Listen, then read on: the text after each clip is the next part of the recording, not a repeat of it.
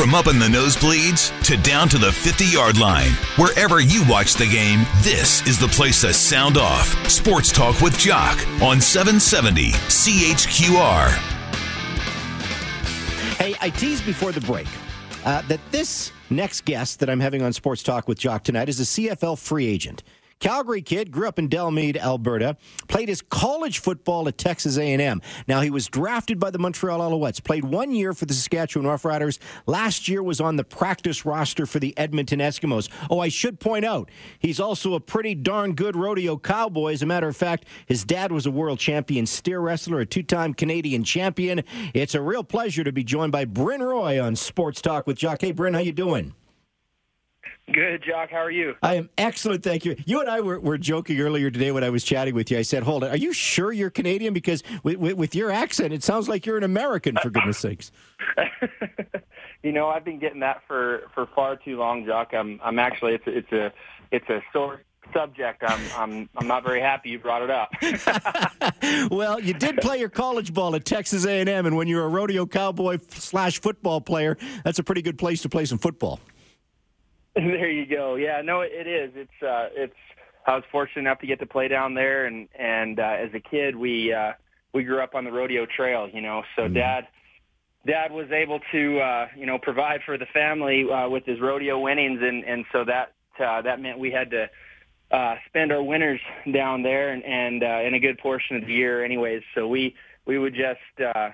We would pack up a backpack full of schoolwork and head out. And so my mom would homeschool us on the road down there, and we would just kind of set up shop in Texas for the winter and come back when the snow melted. Did you have to make a difficult choice following in your dad's footsteps or becoming a football player? Tell me why you made the choice to go football.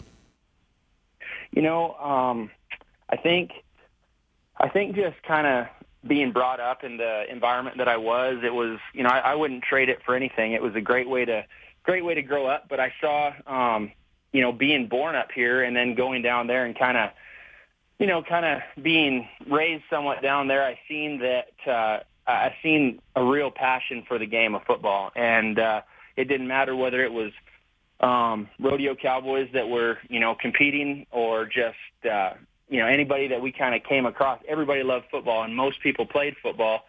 And I was fortunate enough to be kind of surrounded by people that had played it at a pretty high level, and so there was a pretty strong passion for the game. And then I would come back up here, and I was young, and I wanted to play the game, but there was no peewee, no bantam, no anything kind of around me at the time. And so, I think that kind of started it started kind of a desire for me to play, this game that I really had a passion for, even though rodeo was kind of at my fingertips, and it was, it's what all my friends did. It's what all my family did. It was even what I was doing. It was my whole life. And as much as I love rodeo and plan on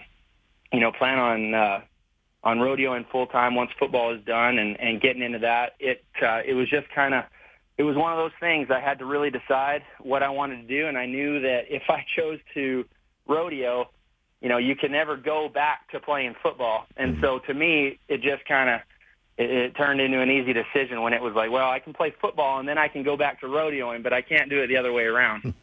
Are there some similarities? I think of steer wrestling, you got to be a tough SOB, and if you're a linebacker in football, you got to be a tough SOB. So maybe there are some similarities. You can explain. Yeah, there are, for sure. It's one of those things you can't be afraid in either game. It's one of those things you have to.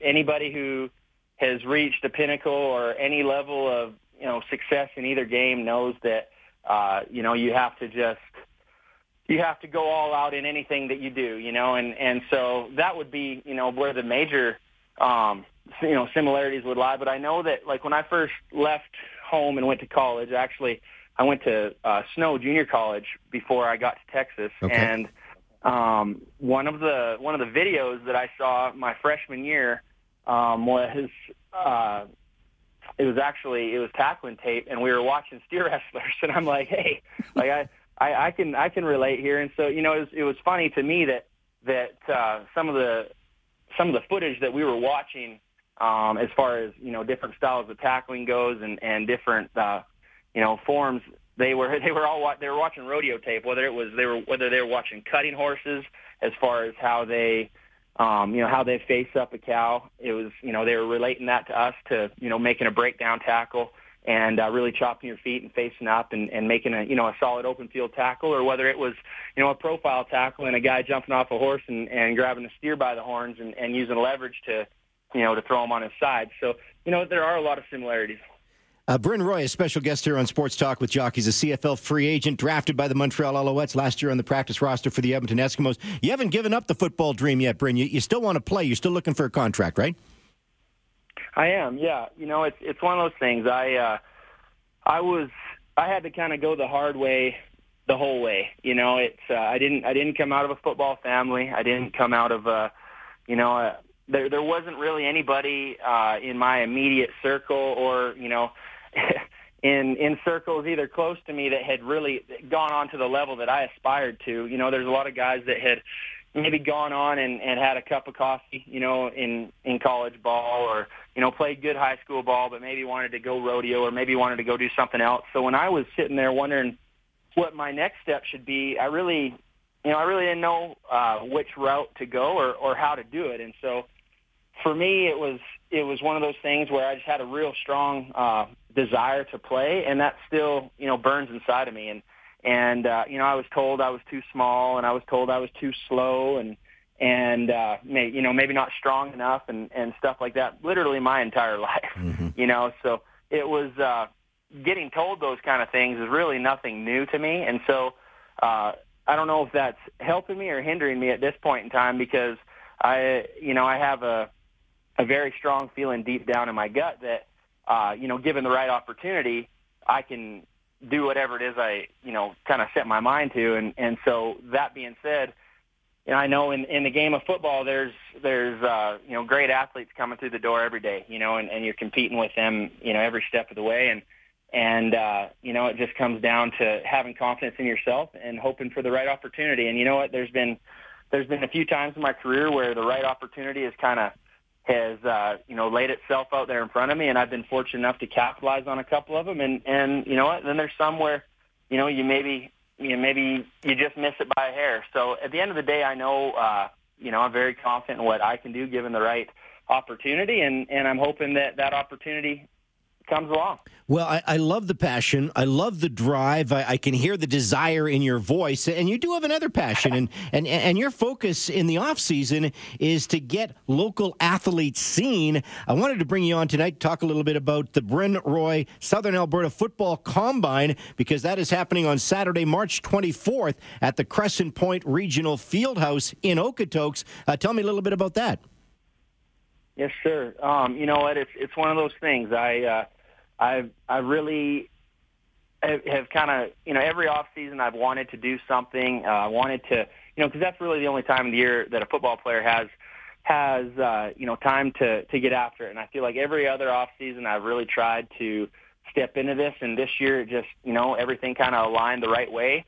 And I started calling some universities just to see if there would be some buzz out there. I started with, you know, hometown team. I called University of Calgary.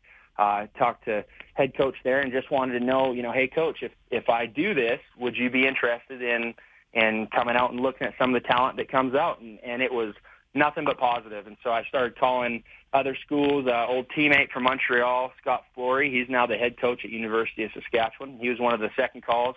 Called him, caught up with him. He said absolutely. And you know, it was like a snowball rolling downhill. It just got bigger and bigger. And, you know, by the end of the first day, I had 4 or 5 universities on board to come and look at some of the talent out here. And that really sparked it, because I started calling them before I started calling the kids, just to kind of, you know, gauge the interest level to see if it was something that, you know, see if other people had the same passion for it as I do. And so, you know, obviously I know firsthand coming out of a school, like you know, in a rural area. I went to Foothills Composite, and, you know, came out here from the country, and there was just one combine when I was in high school, and I went there and I paid my money and didn't get recruited, you know what I mean? And I just kind of left feeling oh, well, you know what, there's really only one school that was there, and they didn't come up and talk to me, and maybe I didn't run a fast enough 40 for them, or, or whatever. And so I kind of want to, take my own personal, I guess, experience and try to just enhance that for all these other kids. Because I know that some of the best athletes that I saw growing up, maybe they didn't have the support in the home. Maybe they didn't have support from a coach, or maybe just deep down they didn't feel that they had a desire, but I know that they had the skill. I personally saw the skill, and I just know that, a lot of those guys, they just thought, maybe it's not for me, and they ended up going to a trade school or, in the university and went, and there's nothing wrong with that. But in my opinion, if a kid wants to go and chase his dreams and do something, there should be every opportunity possible, and that's just what I'm trying to do. Hey, Bryn, it's a great story. I'm sorry, I'm out of time here, but if somebody wants to track you down, if somebody wants to maybe check out your football combine and go to it, how do they contact you? So they can get a hold of me on my email address, which is brynroy@gmail.com. You can also get me on Instagram and Facebook just by searching my name. Okay. Currently, there's 20 universities that are confirmed that will either be in attendance or be receiving info. It's going to be a great opportunity, and if you have any desire or anybody that has any intent on going to the next level after high school, this is a must-stop. Hey, Bryn, good luck with it. March 24th in Okotoks at the Crescent Point Regional Field, right? Regional Fieldhouse. Yes, sir. Thank you, Josh. Hey, no problem, Bryn. Good luck. And hey, hopefully Dave Dickinson is listening, or maybe John Huffnagel. Maybe they'll sign you to the Stampeders, my friend. There you go. Give them a big hello from me and let them know I'm training. Sounds good, Bryn. You take care.